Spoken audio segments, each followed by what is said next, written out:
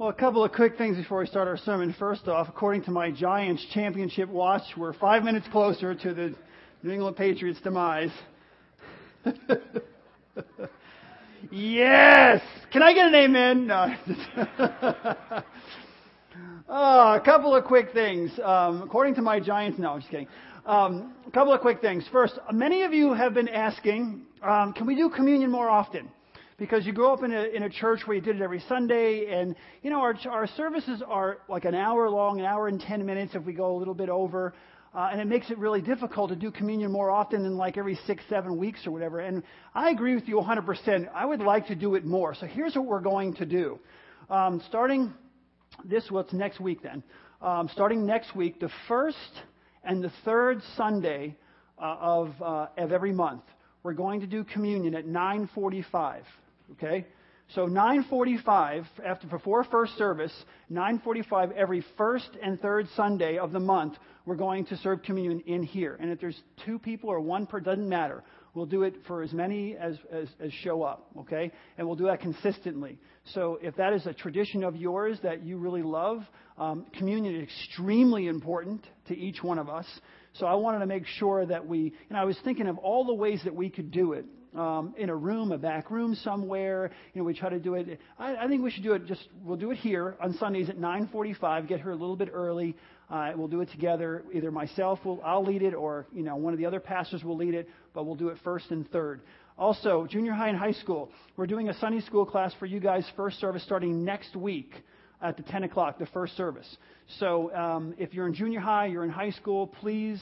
If you're used to getting up maybe this time, maybe want to get here a little earlier, come to the first service to the junior and high school Sunday school class. We haven't named it yet, so you guys can help us name it.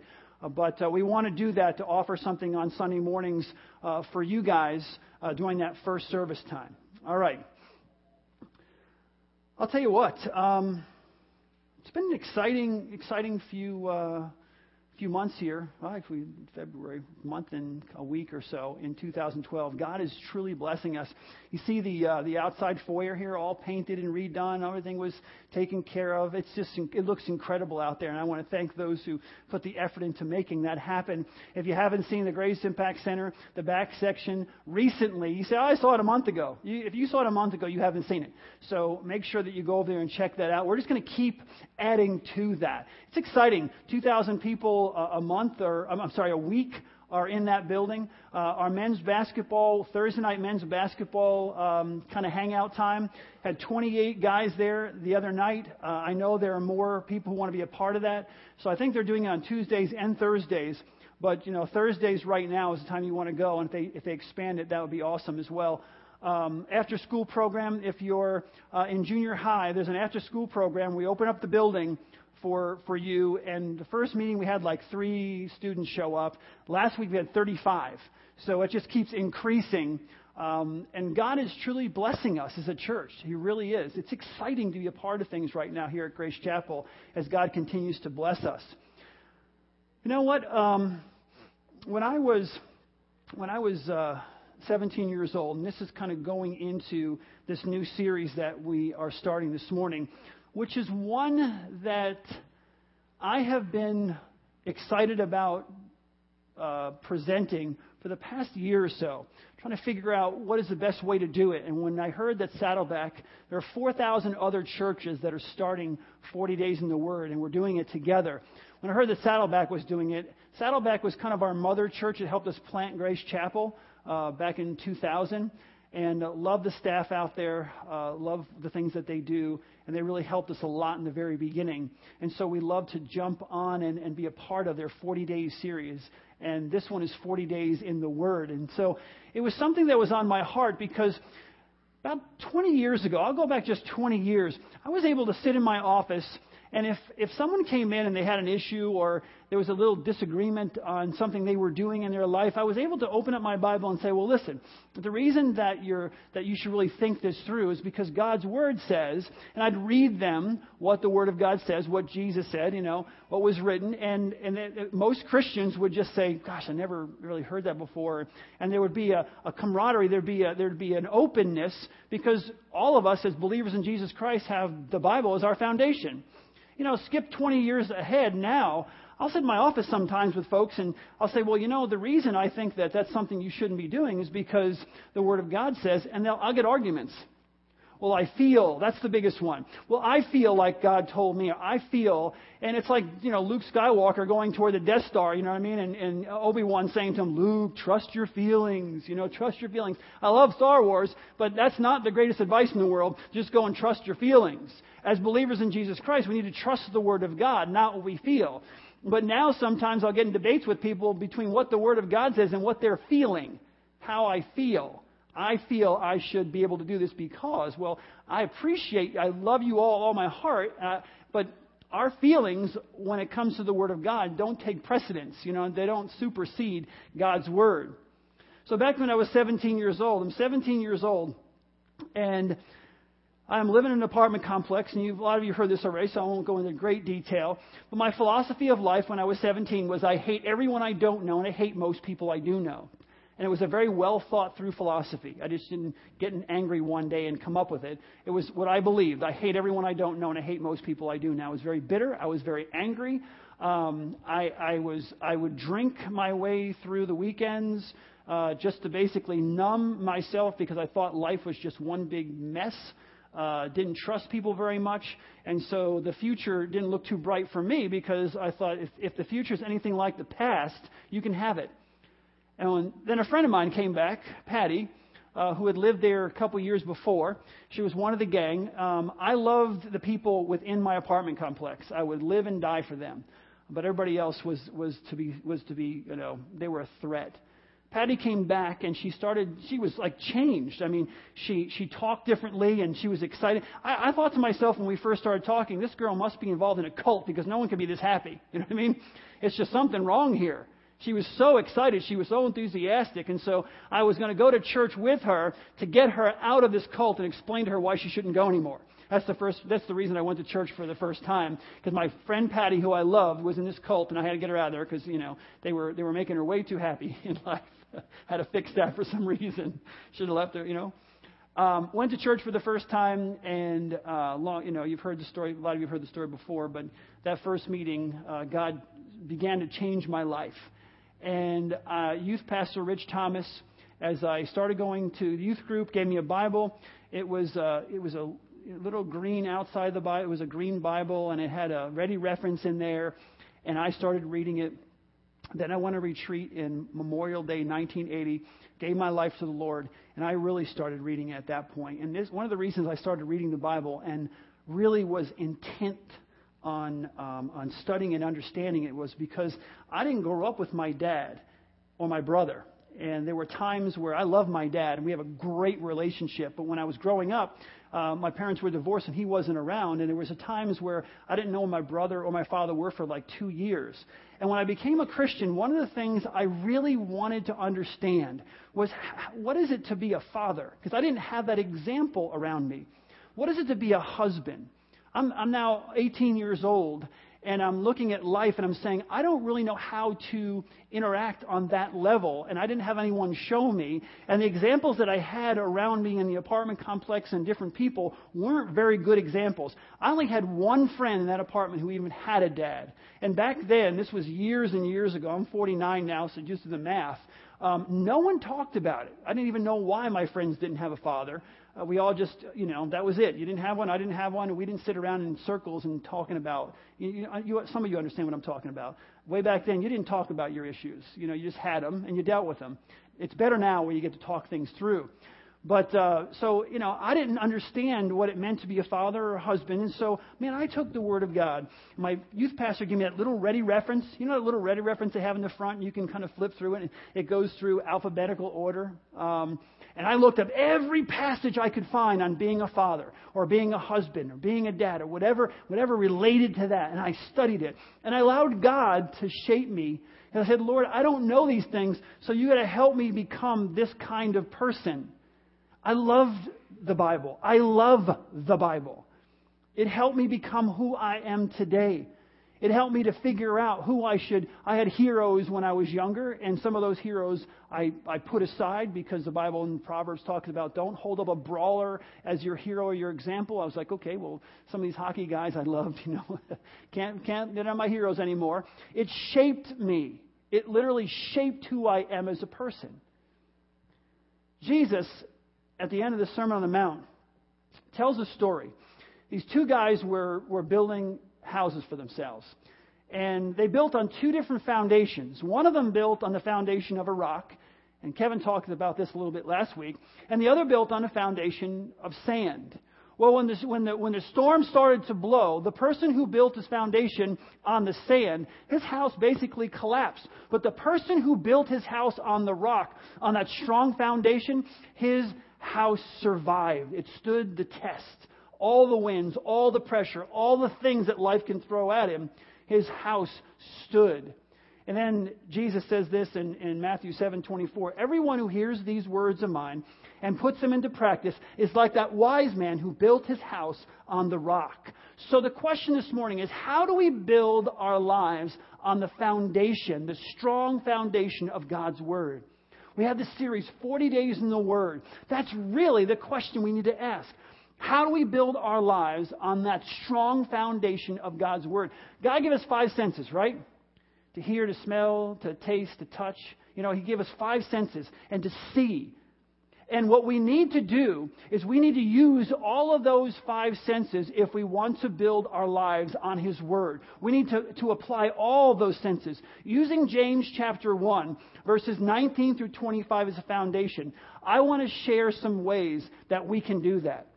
I want to share a few ways that we can build our lives on that foundation. The first way to build our lives on the Bible is to receive it with our ears. Receive it with our ears. In Romans chapter 10, verse 17, it says, faith comes from hearing the message, and the message is heard through the word of Christ. And in James chapter 1, if you have your Bibles, you can flip it open there, because we're going to stick to mostly in James chapter 1, verses 19 through 25. This is James chapter 1, 19 through 21. It says this. Everyone should be quick to listen, slow to speak, and slow to become angry. For man's anger does not bring about the righteous life that God desires. Therefore, get rid of all moral filth and the evil that is so prevalent, and humbly accept the word planted in you, which can save you. The word accept here has the idea of hospitality. It's being hospitable. It's a hospitality term. It's like receiving a stranger into your home. You want to be hospitable. You want to show hospitality. So, it's got that idea of receiving people and even strangers into your home. We need to welcome the Word of God into our lives. We need to receive it. We need to welcome it into our lives, welcome it into our hearts. We need to have an attitude of acceptance. We need to be prepared to have that attitude of acceptance. Say, Lord, I want to hear what you have to say. My heart is ready. My heart is fertile soil. Receiving the Word of God is often compared to planting seeds in the Bible. A good example of that is in Mark chapter 4, where it talks about the parable of the sower. Now, many of you know Mike and Kathy Benkin. Mike Benkin went to Nigeria with us about 7 years ago or so. And Mike and Kathy own Benkin's Florists and Greenhouses. We have our first aquaponics system. They helped us set all that up. And when Mike was in Nigeria, I watched him teaching the Nigerians how to do a lot of the planting. And certain trees would grow better here. Certain trees would go better there. And then he had a kind of a seminar about a year ago. We were doing box planting. And Mike came and explained to us that, you can have different seeds. And the same seeds will grow at different times in different soils. They'll grow differently in different soils.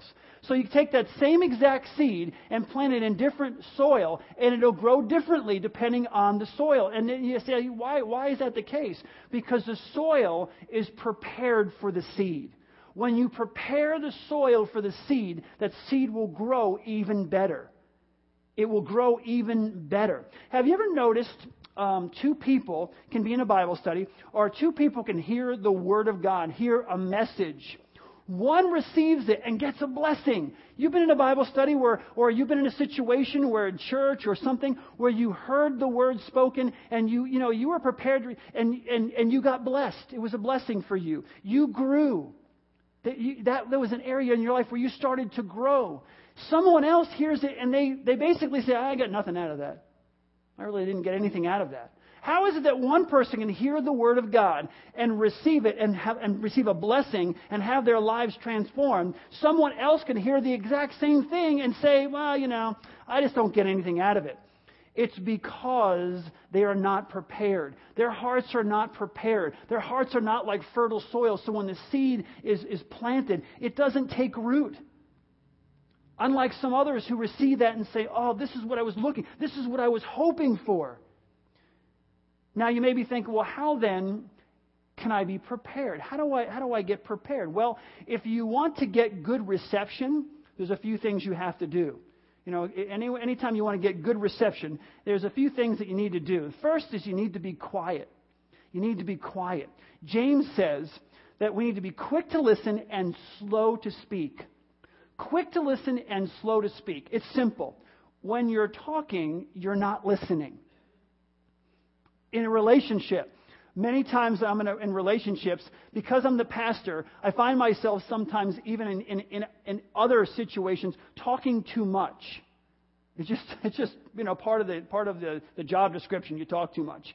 And I'll have to say to myself, okay, Jeff, now stop talking and listen to what the other person is saying. You've said enough. There's no more needs to be said. Even if there's a little silence, make sure that you're listening, not just talking, you're listening. I spent some time with a gentleman who didn't know the Lord a couple of weeks ago, and we were at lunch, and he asked me some questions about Grace Chapel, and we talked about Grace Chapel and back to back, and some of the things we do as self-sustaining enterprises, and I shared all that with him. And then at one point I said to myself, now, you're finished speaking, ask some good questions, and let him share. Listen. How am I going to know how I can share the love of Jesus Christ with him if I'm not listening, if I don't understand his worldview, if I don't understand where he is emotionally, if I don't understand what his questions are, his thoughts are, how he thinks? We need to listen. It's the same with God. Sometimes, you want to be praying, you want to do those things, but sometimes we just need to get off and be quiet, be still, and listen. Very quietly, just listen and allow God to speak to us. So James says if you want to have good reception, if you want to hear from the Lord, you need to be quiet. He also says you need to be calm. You need to be calm. Slow, he says, and slow to become angry. Fact, we don't hear much, do we, when we're angry, when we're frustrated, when we're uptight. When you're angry or when you're upset, you get defensive. It's just whether you get in an argument, you get in a frustrating situation, and when you're angry, when you're upset, you get defensive. Not that this ever happens to any of you, because in our church it's totally different. But sometimes when you're on your way to church, in some churches, as funny as it is, kids act up in the car. I don't understand it, but they do. And other churches, not ours. And the kids will act up in the car, and you're driving, and they're just kind of driving you batty. I don't know how many times I have to tell you that. You're finally, remember when you're on vacation, dads do this on vacation, you're driving, one more time. I'm going to pull his car over. You know what I mean? Now, dads are never going to pull the car over because they got to get where they're going. So it's an idle threat when dads, I want to pull his car over. So what dads do is they kind of reach back from the front seat and try to kill their whole family from the front seat. You know what I'm saying? And you take your little brother's face and push it near your dad's hand so he's like slapping him instead of you. Yeah, I know what I'm talking about. But you come to church, not to that extent, but you come to church and everybody's acting up in the back seat. You get here and, you get here late because the only reason anyone in Grace Chapel gets here late is someone else's fault. I know that too. And so you get here late because your kids were acting up in the back of the car and you pull in, you can't find a parking space. Well, it's been a little drizzly and it's cold and you don't want to walk from over there in the parking lot. So now you're in a really bad mood and you get to the door and the first person you greet is a greeter there and you're like, you want a piece of me, greeter? Are you talking to me? You know what I mean? And, they're like, you're thinking to yourself, I'll smack that smile right off of your face, Mr. Grinster. And you grab your kid by the arm, you kind of drag them. Their feet are like dangling off the ground. They're walking, but they're actually on the ground. And you take them to the place where they sign the kids in. You sign a different name because you want to decide if you want them back after the service. So you just sign a different name. And you take them and you toss them in the room and say, learn something about Jesus. And you come in here. And then you're like, speak to me, Lord. Speak, yeah. Lord, pour into my heart, your words. It's like it takes you 25, 30 minutes just to calm down. What we need to do is drop your kids off like a half hour early, then go out and get a nice cup of coffee or something and then come to church. But if you're in that kind of mood, if you go through that, it's very hard to receive. It's very difficult to hear from God. If you're in that frustration, a relaxed attitude increases receptiveness. We need to be calm. We need to be relaxed to the best of our ability so we can receive from the Lord. It is very hard to hear and receive from the Lord, and some of you know exactly what I'm talking about, even this morning, when you felt like committing a crime before you even got through the door. You know what I'm saying? You feel like, before you even get here, you just feel like, ugh. So you got to be calm. All right? You've got to be calm. So quiet and calm. You also have to be clean. Say, what does that mean? I took a shower before I got here. Verse 21 says this, get rid of all moral filth and the evil that is so prevalent. A good way to say this is before you do the seating, you need to do some weeding. You need to do some weeding. You need to get in there and start asking the Lord, what is it in my life, Lord, that I need to start working on? When he says in this verse, get rid of moral filth, what he's talking about is taking off your old way, your old immoral life, your old way of living, and then putting on your new life. Well, this passage specifically talks about taking off old clothes, old dirty clothes, and putting on new clean clothes. So you need to take off all that old stuff. When I became a Christian, that's what I wanted to do. I knew the difference. One good thing about getting saved when you're a little bit older, in my case, was that I know what darkness looks like, and I know what the light looked like. And I knew I had to get rid of those old clothes and burn those so I can live a new life. So he says, take off the old stuff and put on the new, clean clothes. Put on something new. Here's the point. Sin blocks us from hearing God. Sin in our life, different forms of sin in our life, it blocks us from hearing God. Verse 21 uses the word evil. It says evil. That means anything we know isn't right in our lives. Whatever it is in your life, you need to ask yourself, Lord, what is it in my life that is keeping me from hearing and responding to your word, from hearing your word? What is it in my life right now that is holding me back from truly hearing what you want to say to me so that I can hear you even more clearly? So before you spend time with God, you need, if you can, to take out the trash in your life. See if you can take out some of that trash in your life. You're not going to, we're always going to have stuff we're carrying around. But see if you can take out that trash. Take off the things that are hindering your ability to hear and respond to God. So you say, well, now, Pastor, how do I do that? Well, one of the best ways to do that is to confess it. Confession is cleansing. It really is. Confession is cleansing. In 1 John 1:9, it says, if we confess our sins, He is faithful and just and will forgive us our sins, and He will purify us from all unrighteousness. That's what we're talking about. And here's one of the ways that Satan keeps you from spending that time and hearing from God. It has anything to do with God here. It has to do with you and the lies you're listening to. We all make mistakes. You say, oh, take off that filthy rag, all those dirty things that you, whatever, put on new clothes. And you think to yourself, yeah, I do that. But then a week later, it's like, I'm dirty again. Hey, you know what? That means you're a believer in Jesus Christ. You're aware of it. You know why you're aware of it? Because the Holy Spirit of God convicts you. He convicts you. When you are convicted by the Holy Spirit, you then repent. When you repent as a Christian, God forgives you. These are all facts, okay? I am convicted. I repent. I am forgiven. Okay? Here's what happens to a lot of us. We do something, and all of a sudden, Satan makes us feel condemned. You loser. That's the 50th time you've done that. Do you really think God's going to forgive you? If you were a real Christian, blah, blah, blah, blah, blah, all the lies in your head. And you feel condemned. Then you don't want to spend time with the Lord, and you can't hear from Him. What God is real. You think sometimes when you go before the Lord, you're kind of holding your head down. You don't want to read because you feel all this mushy guilt and condemnation. That's not from God. When you go before the Lord, if you've been convicted and you ask for forgiveness, you are forgiven. Jesus Christ is standing right in front of you. You're covered with the blood of Jesus. When God sees you, He sees His Son. You're in good shape. He wants to spend time with you. Don't be tricked. Therefore, there is no condemnation for those who are in Christ Jesus.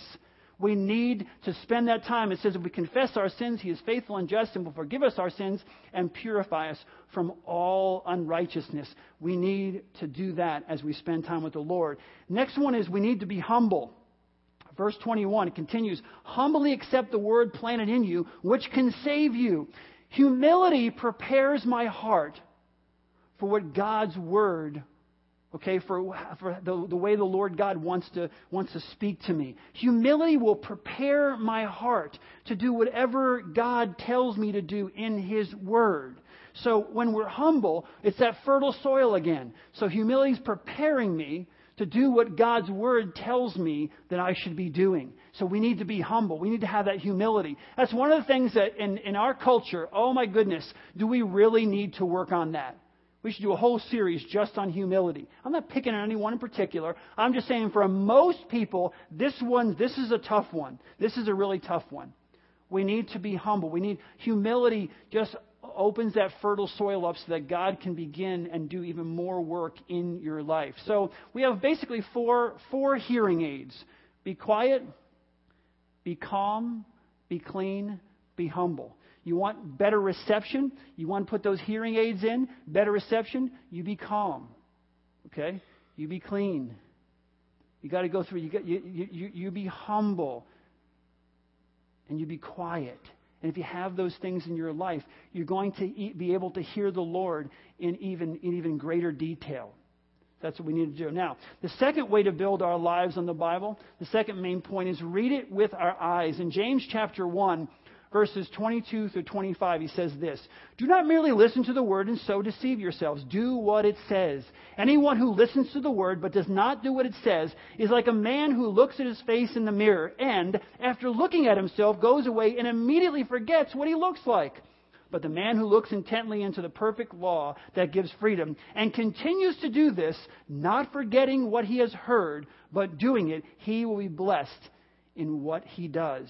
We need to take time to read the Bible when we can focus. We need to take the time to read the Bible when we can focus. It says looks intently. Okay? Did you get that? Looks intently. As I read it, as I read the Word of God, I need to reflect on it.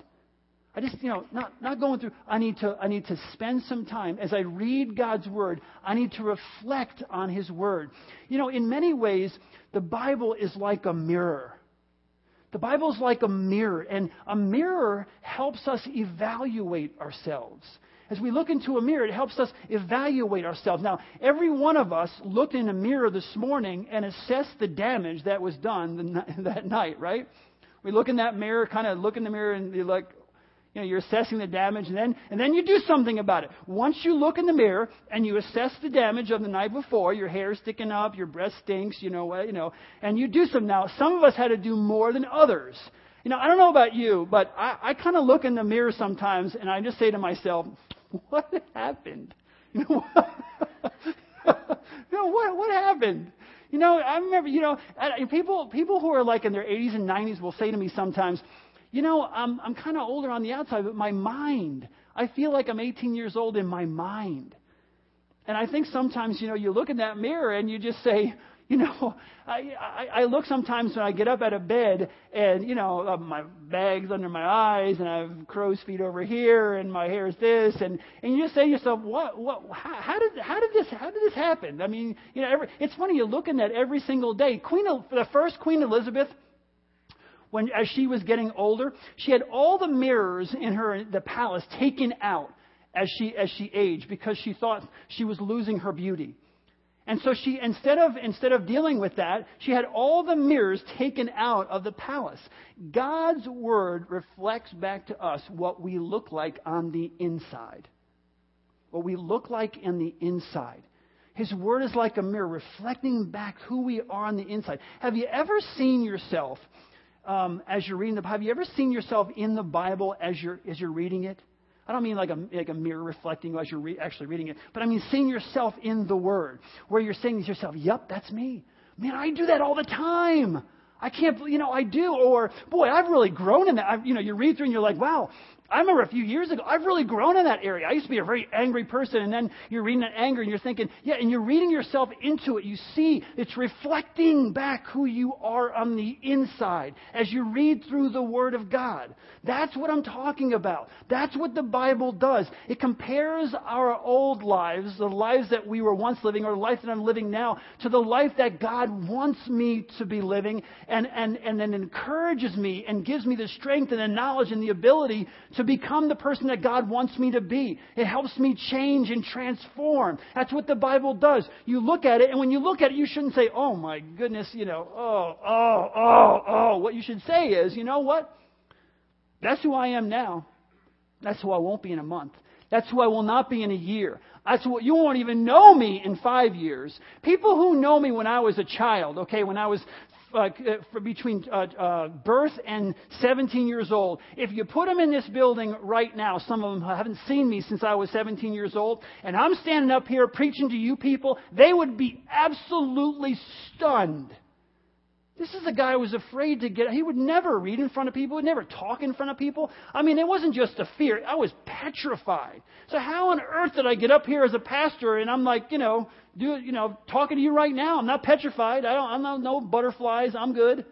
I'm not worried about it. How is that possible? Because the Word of God planted in me. I have a purpose. God's going to use me and God calls me, and He tells me what He needs me to do. And His Word continually penetrates my heart and penetrates my mind and penetrates my life, and I'm transformed into a different person. So when you look at the Bible now, if you're a younger Christian, some of you people, not you people in a bad sense, but some people come to church once in a while, and they look at someone else across the room, and they say, "Oh, yeah, I know that guy. He goes to church. You got to be kidding. What a hypocrite." Do you know how old he is as a believer? How do you know he's not like 6 months to a year old as a believer? What does a 1-year-old know? Do you go around like punishing your kids at 1 year old or 6 months old because they don't know everything? What are you doing eating that off the floor? Don't you know? They don't know. So people come in, "Oh, those hypocrites." Well, if you look at the pastor and I'm being a hypocrite, okay, because I've been a Christian for a long time. But how do you know the other person's only been a Christian for 2 years? What does a 2 or 3 year old know? They're growing. They're not a hypocrite. The Word of God is just transforming them. It takes time to transform. Most people just don't snap their fingers and become like Jesus overnight. I don't know anybody who does that. It's transformational. That's what happens. That's what the Word of God does. It comes into our lives and transforms us. Now, there are 2 ways to look in a mirror, okay? One way is to glance at it. It's real quick. I don't know about you, but I don't like to spend a lot of time in front of the mirror at the hotel. For some reason. Any of you with me on this one? You ever see those mirrors in the hotel? I don't know what's going on, but it is like, it reflects all of your flaws much better than the mirror at home. You're putting something on at home, you're like, hey, I look all right. And you get in front of the mirror in the hotel, you're like a zombie. You're like, holy mackerel, what happened there? I look good at home. It's something about the mirror. It seems to point out the imperfections on a deeper level in the hotel room. And you're like, so I don't like spending a lot of time there. I believe it's the light. It's not me. It's got to be some kind of light. It's like one of those warped mirrors or something. But, you don't want to spend a lot of time looking into that mirror. In some cases, we as believers in Jesus Christ will glance at the Word of God because we don't like what it reveals or exposes about us. I don't want to stand there in front of a mirror that makes me look my perspective makes me look really bad on the outside. So I kind of glance I look fine, my hair's fine, and go out. What's what we do with the Word of God? We glance at it really fast because we don't really like what it reveals in our lives or what it exposes in our lives. So we're kind of like the first Queen Elizabeth. We just take all the mirrors out of the house. We don't want to look. We don't really want to look at it. Now, some of us do something else, which is more common, which is we're really rushed. We're really busy. We glance because we're really rushed. You're like, Lord, God, I have, according to my Giants championship watch, Lord, I only have like 10 minutes before the game, and so you do that. And so you glance at the Word of God, and you don't take the time to look at it. It's like the person who quickly looks and then forgets.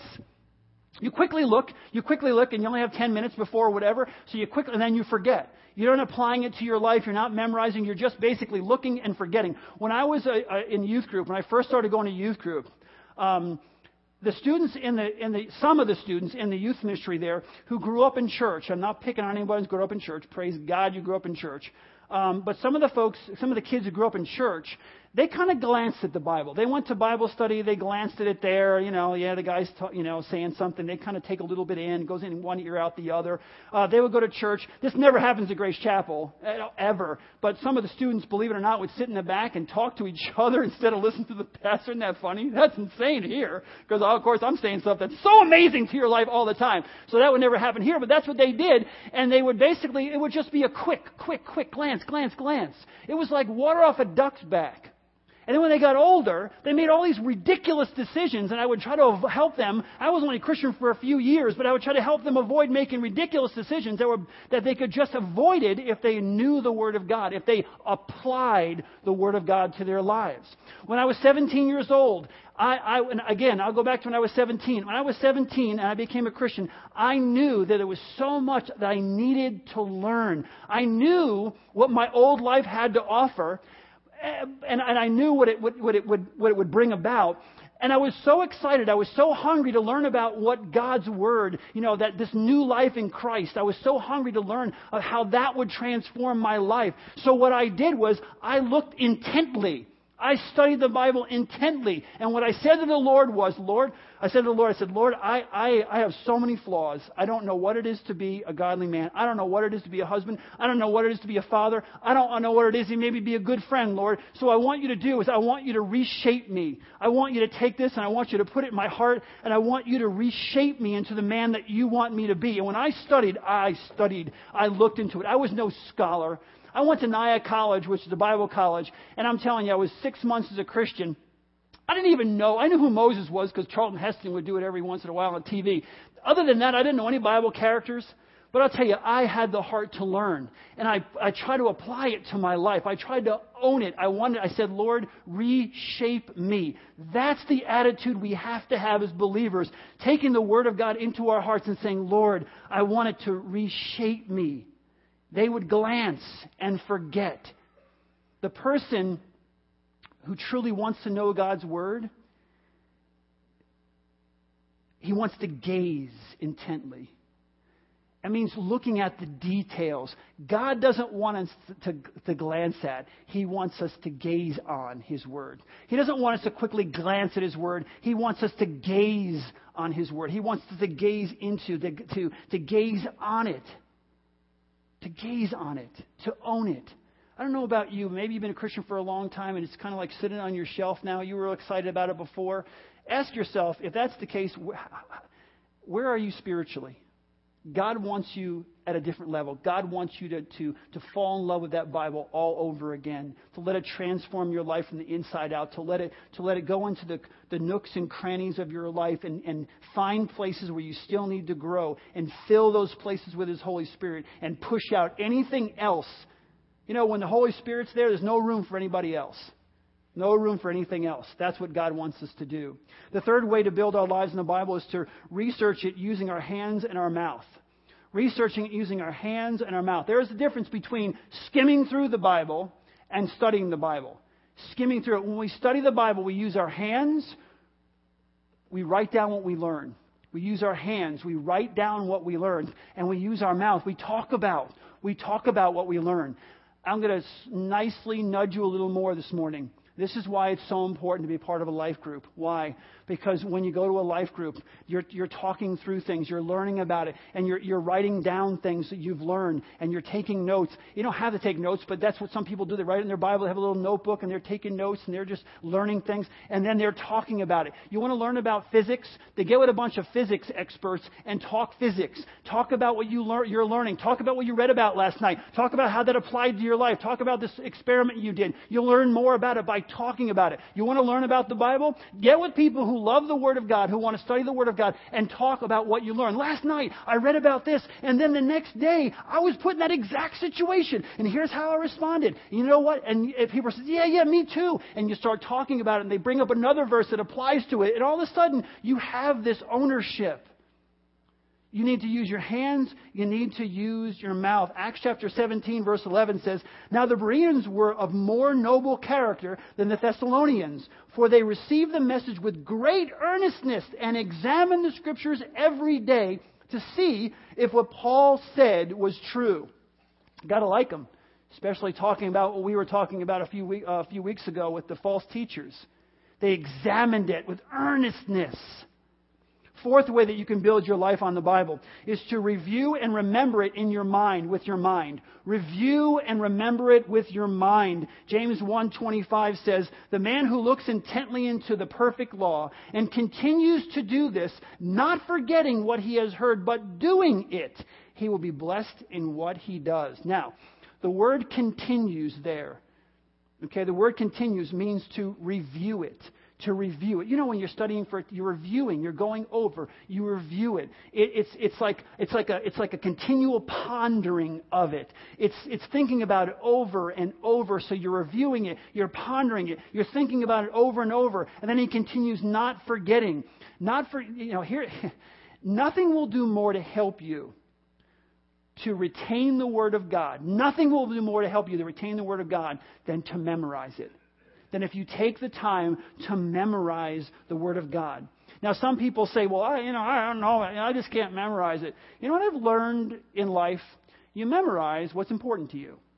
I can tell you who was pitching, okay, in the World Series, or it was in the World Series. I can tell you who was pitching for the Mets, because I was a Mets fan back then. Who was pitching for the Mets when Kim was born? The day Kim was born. Dwight Gooden. I can tell you. I cared. I really, really cared. It was important to me. I can remember things that were important to me. We can memorize things that are important to us. This is the most important thing in our lives, period. My friends, if you're a Christian, there's nothing more important in life than to memorize and understand the Word of God. It will help you through everything you will ever face in your entire life. The biblical term for remembering and reviewing is the word meditation. Meditation. In Joshua chapter 1 and verse 8 it says, Do not let this book of the law depart from your mouth. Meditate on it day and night. Meditate on it day and night, so that you may be careful to do everything written in it. Then you will be prosperous and successful. We need to meditate on it. And we can learn how to do that through our life groups.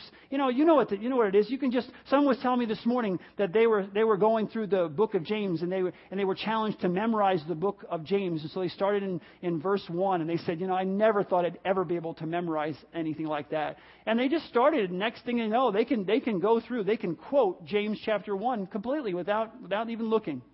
They can just quote it.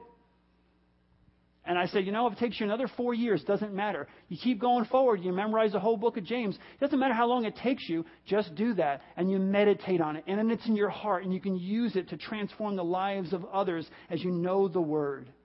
The fifth and last way to build our lives in the Bible is to respond to it with our actions.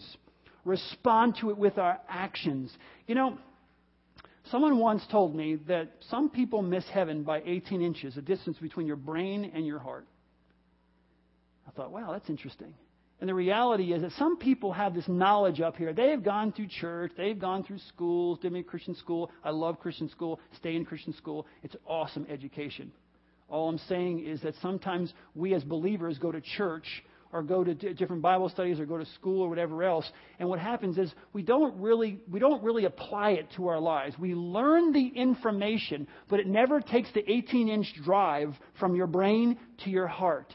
And this is what James 1:22 says. Do not merely listen to the word and so, listen to these words, and so deceive yourselves. Do what it says. Do what it says. Do what it says. When you apply God's word, you build a strong foundation. Nothing will move the person who has built their lives on the word of God. Nothing that can happen in your life can shake you or rattle you to the point where your world collapses. Why? Because you built your whole foundation on the word of God. I'm going to read this one more time. Matthew 7:24 through 27 says, everyone who hears these words of mine and puts them into practice, and puts them into practice, and puts them into practice, is like a wise man who built his house on the rock. The rain came down, the streams rose, and the winds blew and beat against that house. And man, 2009 to 2011, okay, the winds blew and beat against that house, yet it did not fall because it had its foundation on the rock. But everyone who hears these words of mine and does not put them into practice is like a foolish man who builds his house on the sand. The rain came, which you know it's going to. The rain came down. The streams rose, which they always do, and the winds blew. And I'm adding some of these, so if you don't have your Bible, you know, it's not like they always do. But the winds blew, and they beat against that house, and it fell with a great crash. My friends, you and I have no idea the storms that we're going to face in 2012. We have no idea the storms that we're going to come up against in 2012. But you know what? It really doesn't matter. Because if we build our lives on the strong foundation, the rock-solid foundation of God's Word, then we'll be able to stand up to whatever the enemy or anything else in the universe throws at us. We have our foundation on the Word of God. It doesn't matter what comes our way, because if we're standing on the rock, if we're standing on the strong foundation of God's Word, then we can stand up under whatever comes at us. Nothing will be able to move us. We can grow, we can be strong, and we can do it together. We can do it together. This series could literally change your life. It could change your life. If you just take the time to sit back and say, how can I make the Word of God a priority in my life? God help me. Someone said this to me after first service. They said, encourage people to pray and ask God to put that desire in their hearts, because I did, and I now have it. So pray and ask God to put the desire in your heart, maybe once again, to love the Word like you did when you first got saved. Live it. Love it with all of your heart. Read it. Apply it. And I'm telling you right now, no matter what comes our way in 2012, we'll be ready for it. I have never been so excited in my life, and I can say this with all sincerity. I have never been more excited to be the pastor of Grace Chapel than I am right now.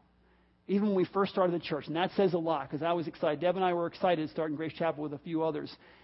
And I'm more excited now to be the pastor of this church than I ever have been before in my entire life.